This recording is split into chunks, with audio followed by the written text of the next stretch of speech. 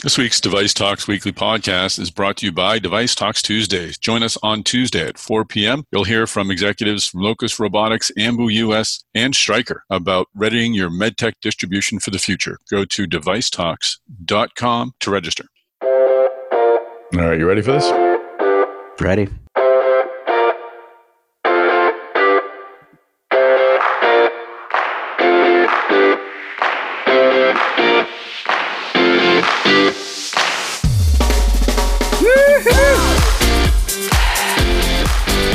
Hey everyone, this is Tom Salemi. Welcome back to this week's episode of the Device Talks Weekly podcast. As always, I'm joined by my podcast partner, Chris Newmarker, the executive editor of Life Sciences at Mass Device. Mr. Newmarker, how are you today? Good to be here, Tom. Good to be here. Chris and I are functioning on a lower energy than we typically do, so we may not be as zany, but we'll be just as lovable, I'm sure, as we typically are on this podcast. We'll try. So we have an interesting program today, and it is a serious discussion about healthcare inequity. And I'm going to speak with Camille Chang Gilmore. She's the Vice President of Human Resources and the Global Diversity Officer at Boston Scientific, and Michael Jaff, Dr. Michael Jaff, who's the CMO for the Peripheral Interventions Group at Boston Scientific. He was previously the president at a local hospital, local to me anyway, Newton Wellesley Hospital. And we'll talk about Boston Scientific's Close the Gap program, which was its intent and its very noble objective is to bring attention to the fact that not everyone in this country is getting equitable health care, that people of color and people of fewer means are getting shortchanged in many ways. And it's something that I should have been more aware of, but I wasn't aware of how bad it was. And I'm also embarrassed to say that I didn't know this program has been around since 2006. I thought it was something they were creating to sort of address a lot of the concerns about today. So Right. I know that people in minorities have been definitely hit harder by the pandemic than others. But I guess what's happening with the pandemic is just like reflecting something that's been going on for a long time. So here's to hoping that they can help prove this.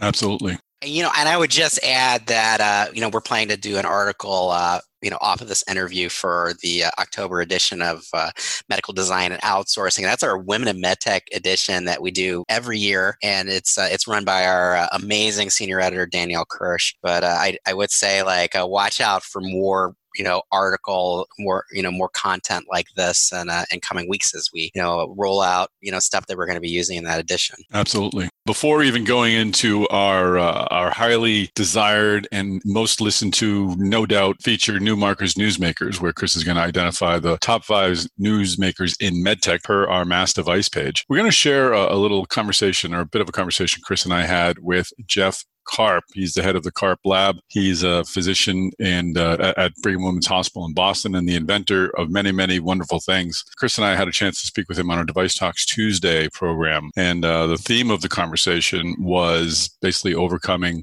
failure and overcoming shortcomings. And the clip we'll run in a minute, Jeff is really open about something he had to overcome as a child, which was a limitation in school. And I know it resonated with many people out there. I've heard from one medtech exec who emailed back and said that was me as well. And many parents out there, I'm sure, will connect as well, because your kids are younger. But when your kids get into school and you're faced with someone telling you that they're falling short in places, it can be very, very troubling. So, and Jeff will tell the story of his mom really stepping up to help him. So, again, as a dad, and you're a dad of younger kids, it was really a great story. Yeah, it's definitely something any parent could identify with. So it's inspirational to hear what Jeff went through.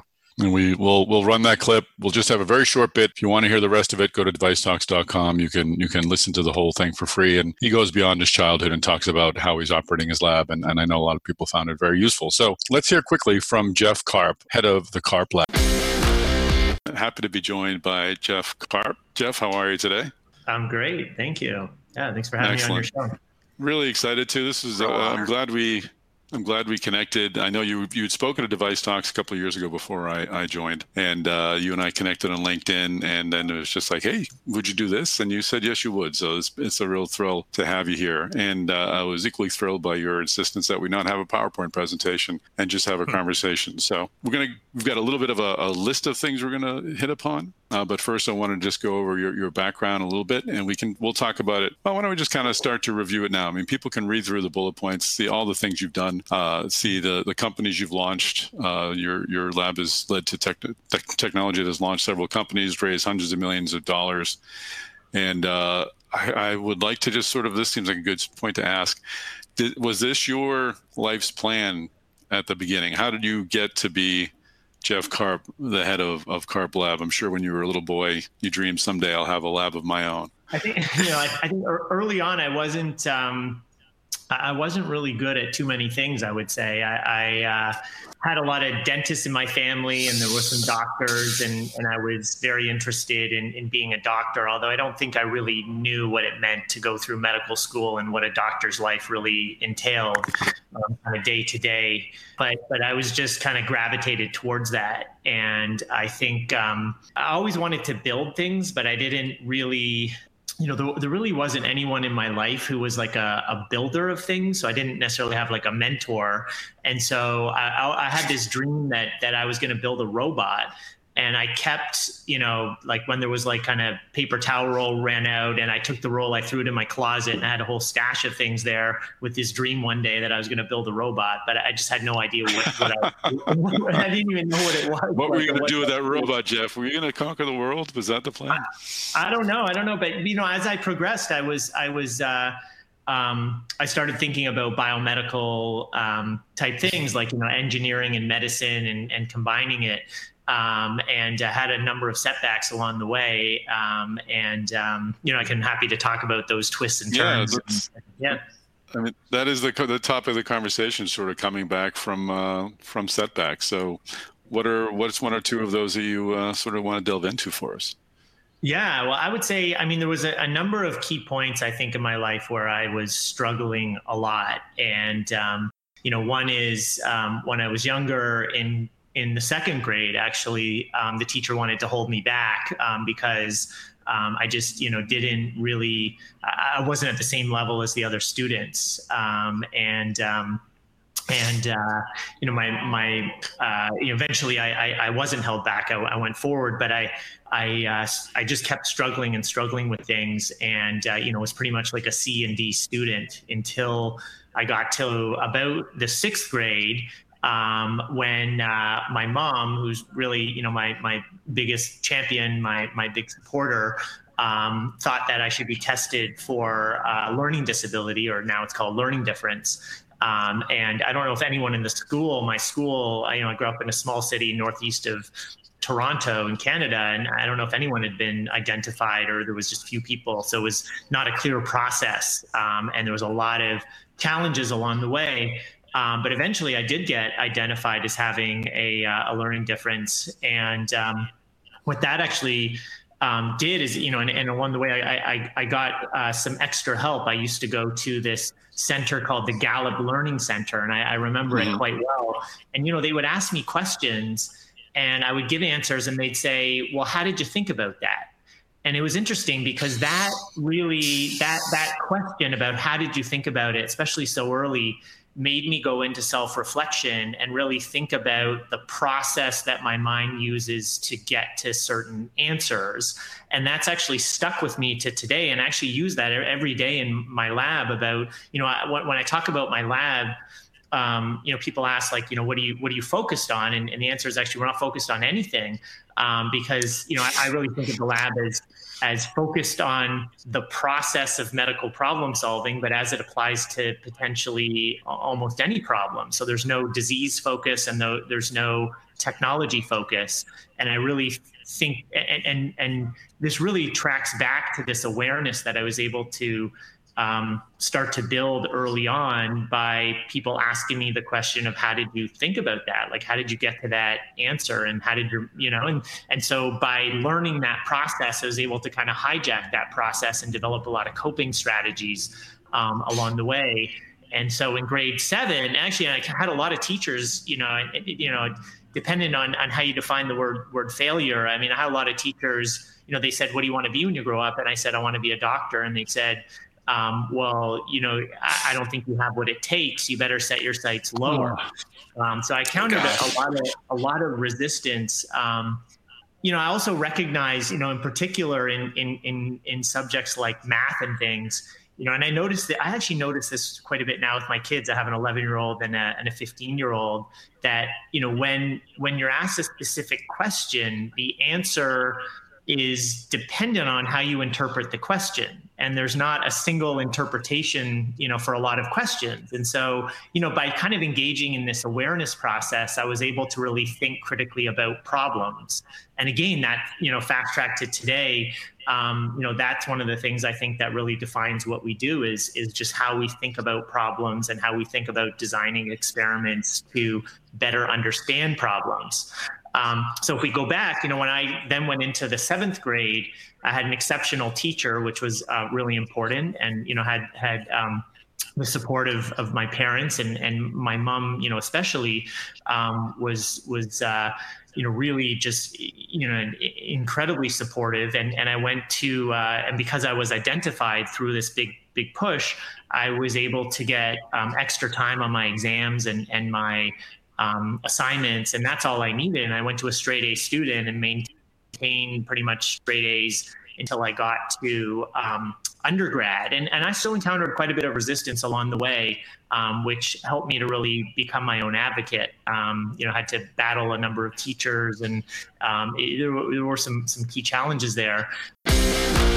All right, and we're back. I hope you enjoyed that conversation with Jeff Karp of Brigham and Women's Hospital and Harvard, and of course the Karp Lab. And again, if you want to catch the rest of that conversation, please go to devicetalks.com, hit the Device Talks Tuesdays tab, and it will be up there and ready for you to listen on demand. Just register and you can watch it. It's on video. You get to see Chris, me, and Jeff Karp. Now, we still don't have any theme music, Chris. I need to work on that. But everyone, if you could just imagine a drum roll in your head one more time until we can figure out how I've got an idea. Tom, I've got an idea. You just wait till next week. Okay. I'm gonna have something. All right, people. You heard it. You heard it. Chris has an idea. I have an idea. We'll see how it goes. All right, but this week's New Markers News Makers. So, all right, so number 5, we've got, let me see if I can pronounce this right, Nanovibronics. Their device gained an FDA nod for importation to the United States. Their device is the EuroShield. And what this is, it's an ultrasound-based system for preventing bacterial colonization and biofilm on indwelling urinary catheters. We got a lot of attention for the single-use scope podcast we did a couple of weeks ago. You and I both are getting contacted by many companies, and that's been our most listened to podcast out there. So this issue of keeping devices clean and safe is not going to go away. Very important. So solid number 5. All right, Chris, what's number 4? Solid number 5. Number 4 is a regulatory story. FDA is updating its adverse event database for the manufacturer and user facility device experience database, also known as MAUDE. But what they're doing is they're now including new adverse event summaries. So, this should hopefully, they're adding, a data field called the patient problem code. So this should hopefully going forward make it more, clear, why different problems are happening, and help provide more insights about problems that we're having with various devices out there. One open question that we're going to be looking into going forward is for now it remains unclear whether these patient problem codes are going to be also made available for for previous reports, everything from like 1997 to 2019. Mm-hmm. So we'll see how that goes going forward, but at least from now on, we'll have these codes, and they should provide us a clear picture on what's going on. That's another important topic, and probably conversation for a Device Talks Tuesday in the future. Yeah. Good one. All right. Number 3 is a biggie as well. My goodness. Yeah. Number 3, this one we cribbed off, the Washington Post and linked back to them. The Post had a, article this week about, N95 respirator shortages still a problem. 3M's cranking them out, but we're still just not going to, it looks like it's not going to meet demand as, the fall and winter approaches. And, the big thing the Post cited was just that there's still just a lot of, inter-industry, a lack of inter-industry cooperation on the production. And, unlike with, ventilators, the Trump administration isn't using the Defense Production Act as much with the N95 masks. So, there's still a problem, unfortunately. Number 2 is probably the best article I've ever read in my entire life. What's number 2, Chris? Number 2 is this is a feature from me. I wrote this. Thanks, Tom. I'm so glad you like that. That was article. You? That was me. I didn't know that. Well, really, this is like, we've just had like a ton of news in recent months about, surgical robotics companies. Of course, a lot of surgical robotics, took a hit amid the pandemic because, hospitals were just so focused on fighting the virus. But this was a hot area before the pandemic. It's still a hot area. Intuitive Surgical still is the dominant player, but we got like a lot of companies, both big and small, that are doing stuff in this space now. And I put together just a roundup of 12 companies you need to know, and it's just really like I would recommend it as a good primer on just getting the lay of the land of where we are right now. Like we got Intuitive, we got big companies like Medtronic and J&J that are trying to get into the game. You got some interesting stuff going on in ortho robotics with like big companies like Stryker and Smith & Nephew and Zimmer Biomet and Medtronic. They're in the spine space. So, there's J&J too. So, there's a lot going on. So if you want just a good overview of, all the different companies involved and what they're up to at this point, I'd recommend the article. It's 12 surgical robotics companies you need to know. Fantastic. You did a great job with that one. It is a great overview. All right. Now it's time for number 1. Number 1 is of the new markers, newsmakers.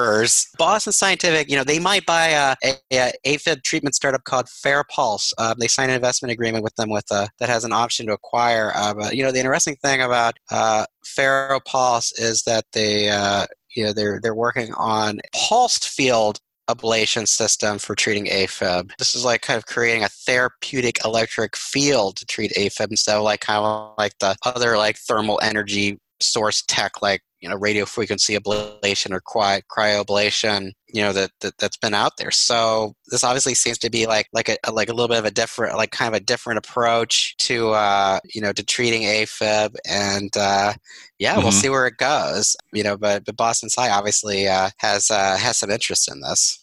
Excellent.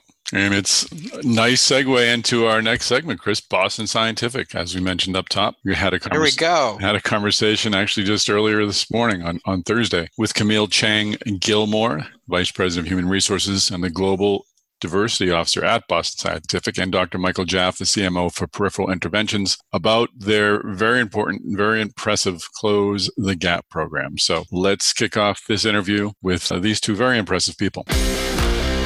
Well, Camille Chang Gilmore and Dr. Michael Jaff, welcome to the podcast. Oh, thank you so much, Tom. It's a pleasure to be here. Yeah, great to be with you, Tom. This is a topic and a problem that I'm sad to say I've been somewhat ignorant of. It's health equity is something or inequity is something you hear about, but the numbers you present with your Close the Gap program are startling and really depressing. So this is probably a good time. I'm going to assume that there are others out there who aren't aware of a wider problem. So let's open up this conversation by just identifying the problem you're trying to address with Boston Scientific's Close the Gap program. Well, Tom, Close the Gap is not a feel-good initiative. It really is a testament to the mission that underlies everything that we do as a company at Boston Scientific.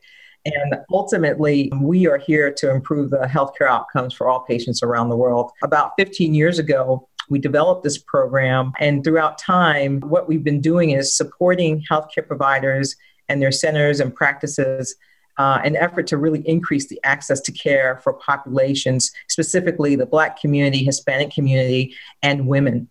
And just this past year, Boston Scientific strengthened its commitment by really expanding Close the Gap and really investing resources at a time that probably most needed with COVID-19 happening, where we see the heightened awareness and need for programs like this. This would be, I guess, a nice opportunity to let's talk about the particulars of the program. You addressed it briefly in your answer, but more specifically, how are you addressing this problem through your interactions with providers? Well, the first thing that we're doing is through education and really looking at ways in which we can provide education to providers to educate them not only about the prevalence of the disease state that resides within their community, but also educating patients on what are the therapies that are available to treat their disease states, like heart failure, atrial fibrillation, or even stroke. We do this by another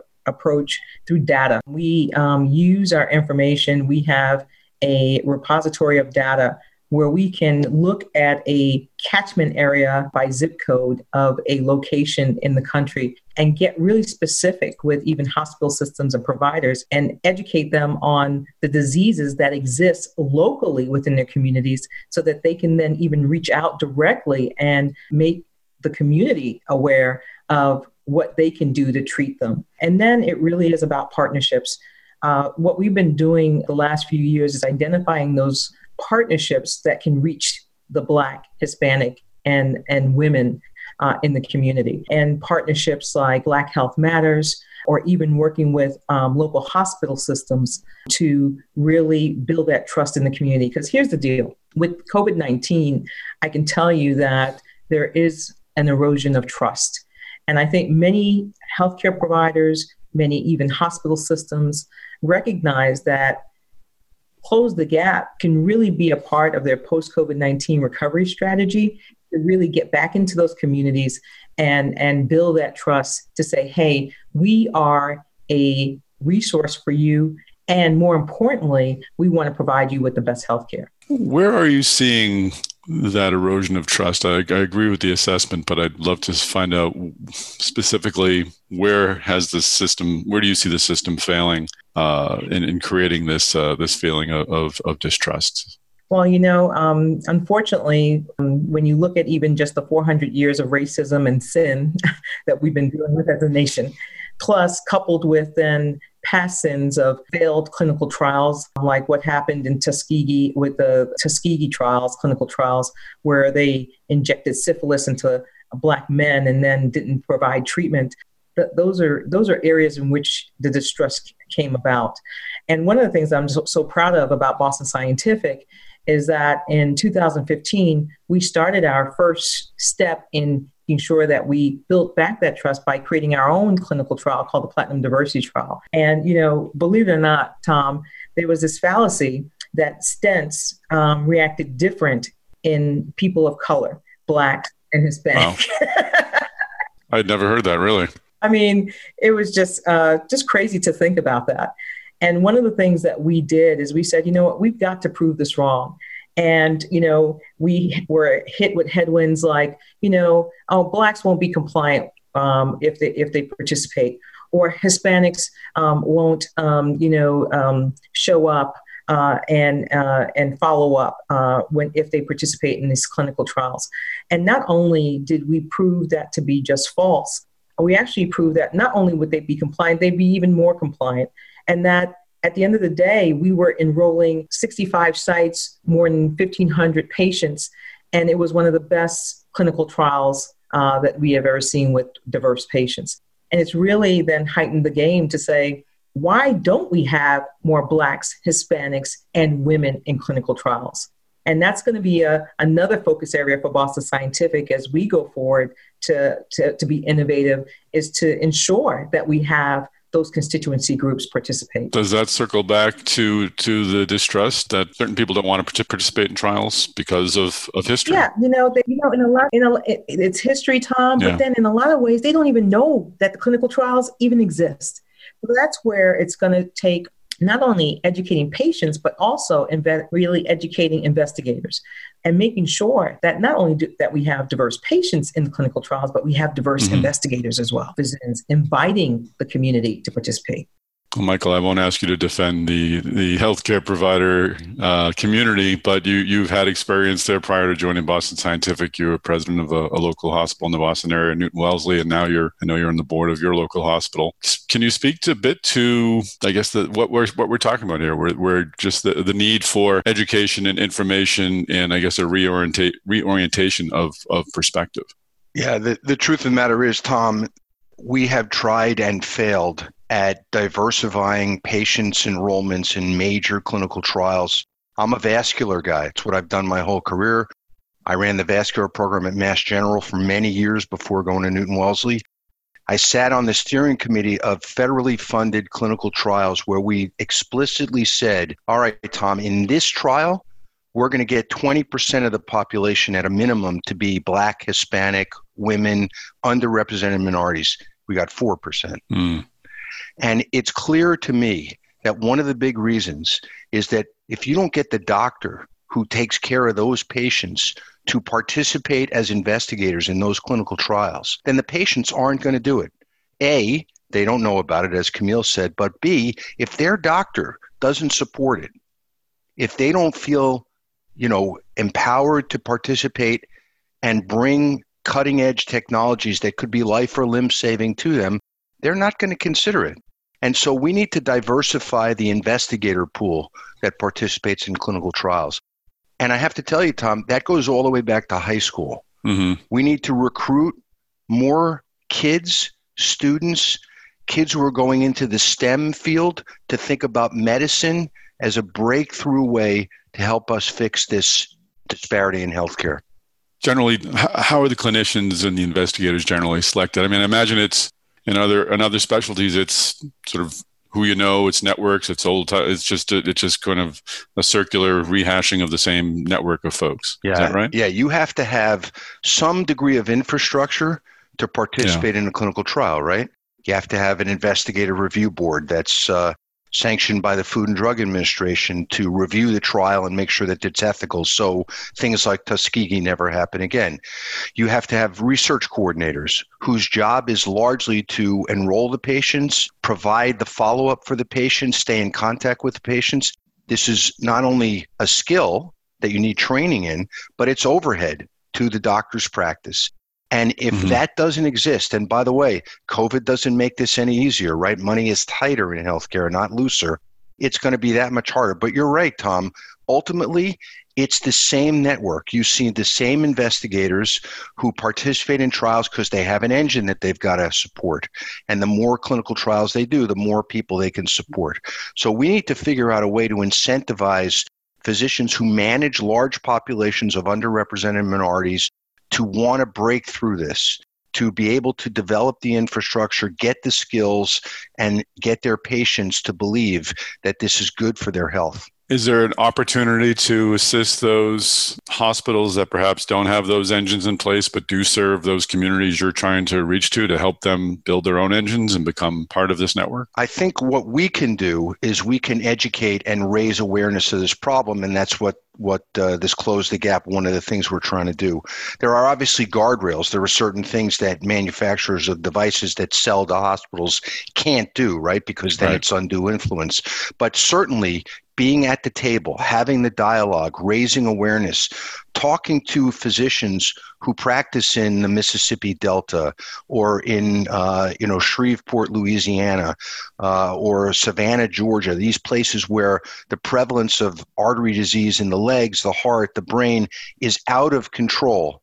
And the outcomes are so terrible. To get those physicians to see the opportunity to turn this tide, that's our opportunity.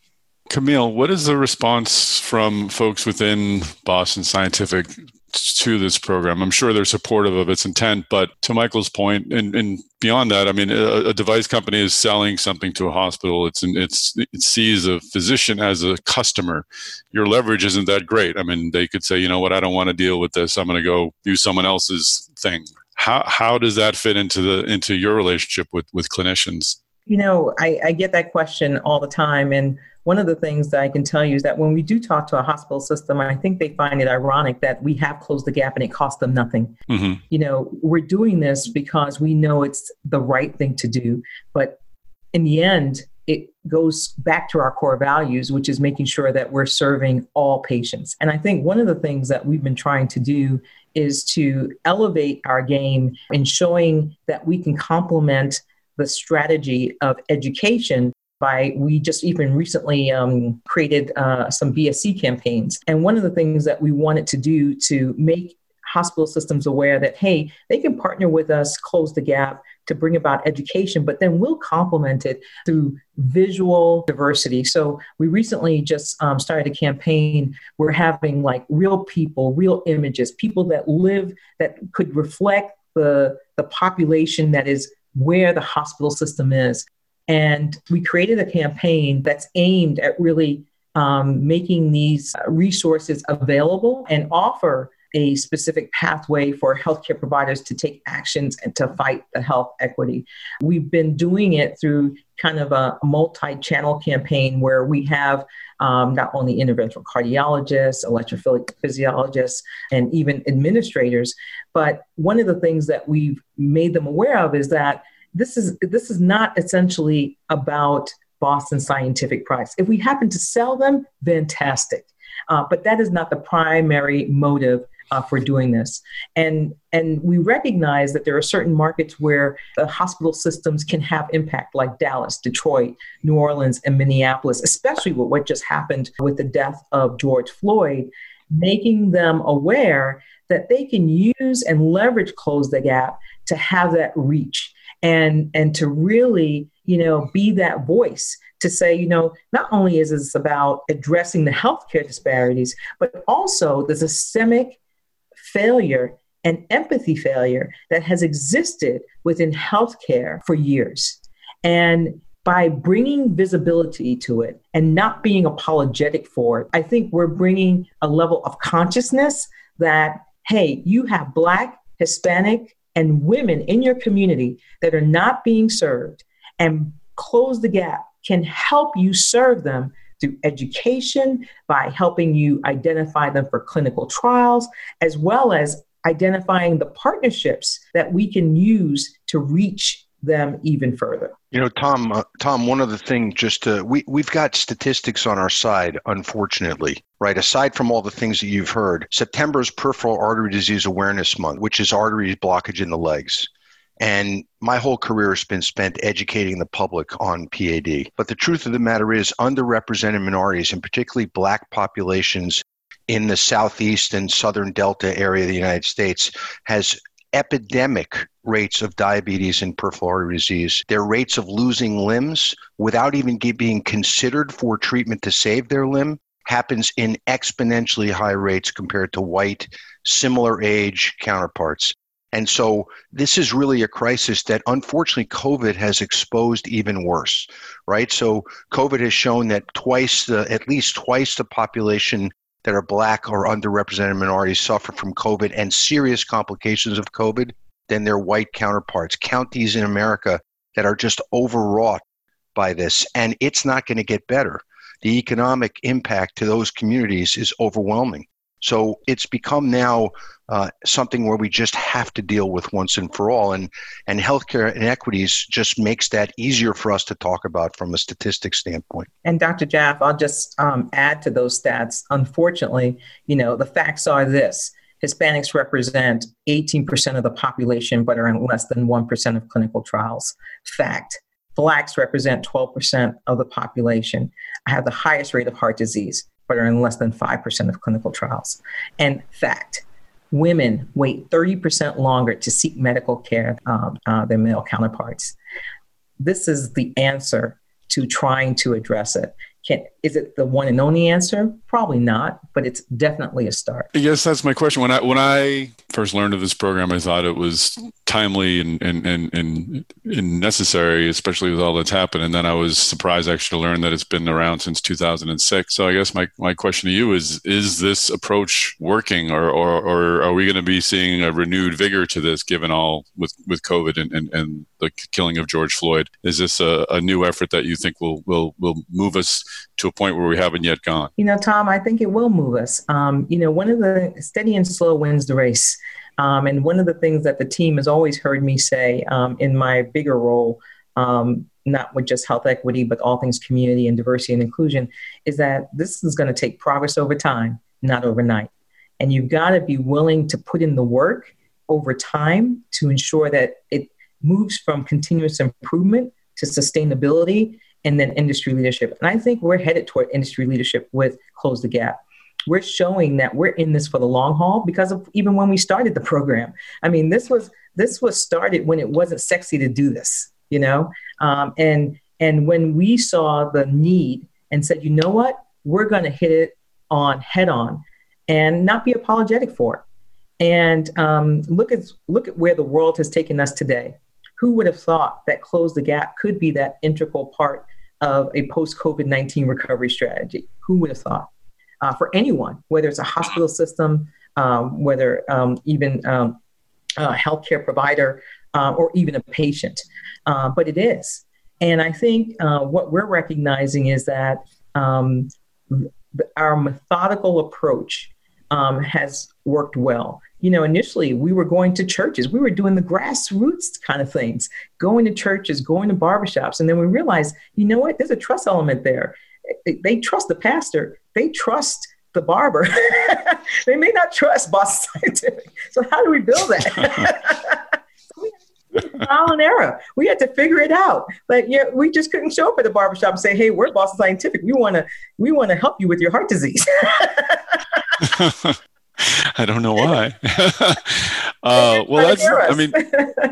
That's a great point. But I guess this is, and I'm sorry, I'm having trouble articulating my question, but I have two more. Okay. Number one, since the killing of George Floyd and over the summer, we've had a lot of statements from other medtech companies about their support for diversity. And I think it was largely seen as more maybe of an employment, just a personal treatment issue, and less so. I've had it raised once before, the inequity of healthcare. But there are all of your colleagues and competitors have taken public stands to push equity forward, to be at the forefront of it. Are you seeing other programs out there? Are you reaching out to other parts of industry? Because it seemed like this would be most effective if you're all rowing in the same direction. You know, I haven't reached out, but I've had others that have reached in, right? And asked us, how did we get this started and how do we do this? I have to say, one of the proudest moments of my career at Boston Scientific was when our CEO, Mike Mahoney, and the executive committee created an open letter and wrote that 2 days after George Floyd's death. And not only wrote a letter that created a stance as far as where we stood regarding racism, but also made a commitment to $2.5 million post that to say we will play our part to combat racism. We know, like I mentioned, it's a 400-year-old sin. We're not going to, tackle it tomorrow. It's going to take some time. Mm-hmm. But, one of the things is we put our money where our mouth is, but more importantly, our actions were to meet those. And, I mentioned to someone the other day, I said, the one thing I love about Boston Scientific is we listen, we learn, and we act. That's just what we do. And we've done that and evolved Close the Gap, not only from a cardiovascular program to peripheral to also even colorectal cancer. And we're even looking to expand it to another division, which is neuromodulation, because we recognize that we need to go after those patients in all those areas, those disease states, and make them aware of what's possible. Would this be more effective if other medtechs were developing similar programs? I don't know the answer to that, but I think, there is power in numbers, right? So if there were other medtech organizations that wanted to create something, they should. But, I was on a panel the other day, a MedTech women panel, and one of the representatives from one of the MedTech companies mentioned that they tried this, but it didn't take off in their organization. And they had a lot of resistance because of, one, lack of education, understanding about the constituency groups. And it takes a while to do that. One of the things that we actually did and had to step back is understand the constituency groups in which we're trying to reach. When we're going to Black women and Black men, what do they want? When we go to Hispanic men and women, what do they need and want? When we go to white women, what are they looking for when it comes to therapy, and what do they trust? Again, this all goes back to trust. And we actually took the time to do research on each constituency group just so that we could understand how should we meet them? How should we approach them? And what is the best way that we can even instruct the hospitals and physicians to do that? We also even, as a company, launched unconscious bias training that was required for all our employees and is part of their learning plan. And you would be surprised as to how many people are not aware of the unconscious behaviors or the microaggressive behaviors that they are putting out there and not even know it.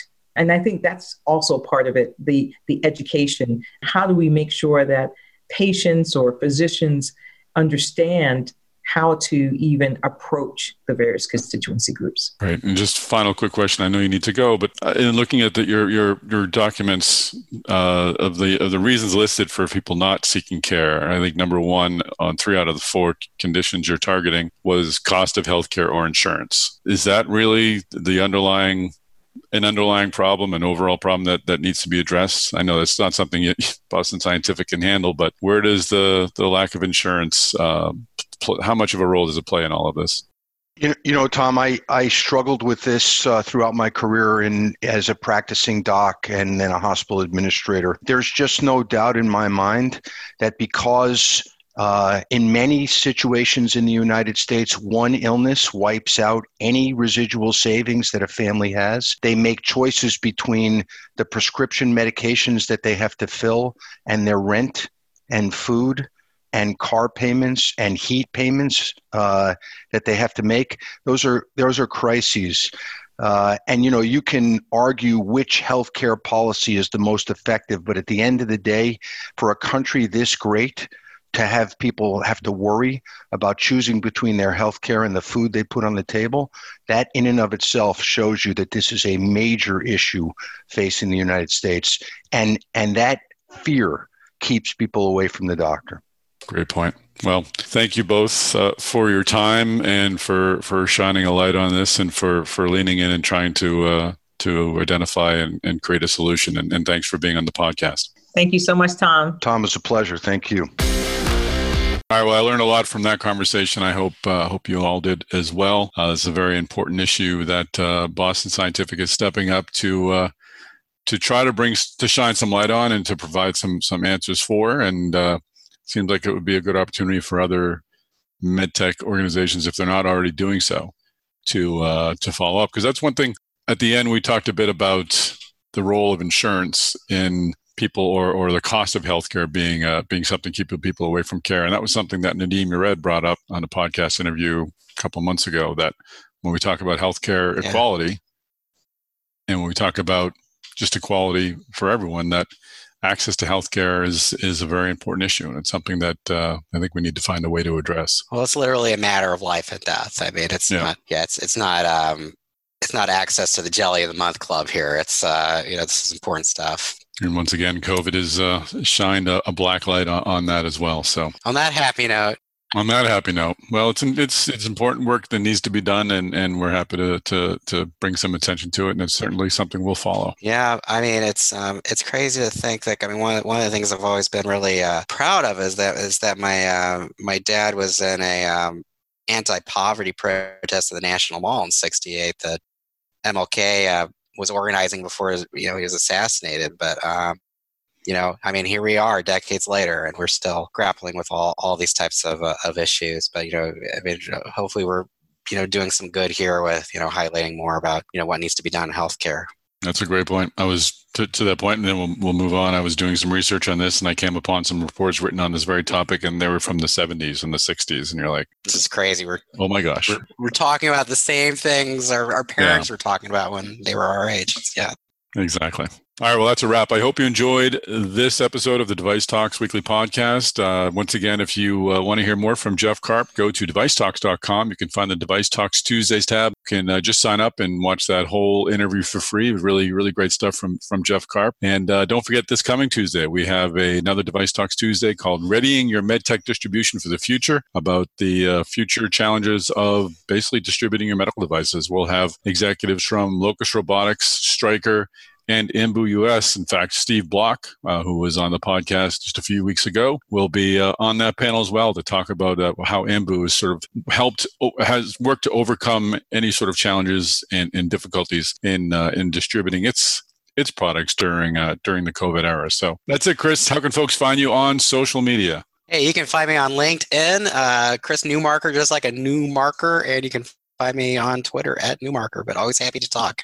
Awesome. And I am also on LinkedIn, Tom Salemi. I am on Twitter at MedTechTom. We would very much love to connect with any of you and all of you. We'd love it if you would share this podcast on Twitter, on LinkedIn. And if you do so, please tag Chris and myself. We'd love to be part of that conversation. Also, please do tell your friends if you're enjoying this podcast. Let them know that we're out there and that we're talking about MedTech. And finally, please do subscribe. That way you'll get this podcast sent directly to you. By the time we post this on LinkedIn and post it up on Mass Device, we've already had several hundred people listen to it. So might as well be one of those first come, first serve types of folks. So make sure you subscribe to the podcast. That's it, folks. Thanks for tuning in on this episode of the Device Talks Weekly Podcast.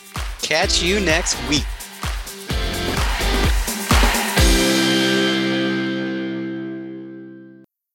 That works. That's a wrap.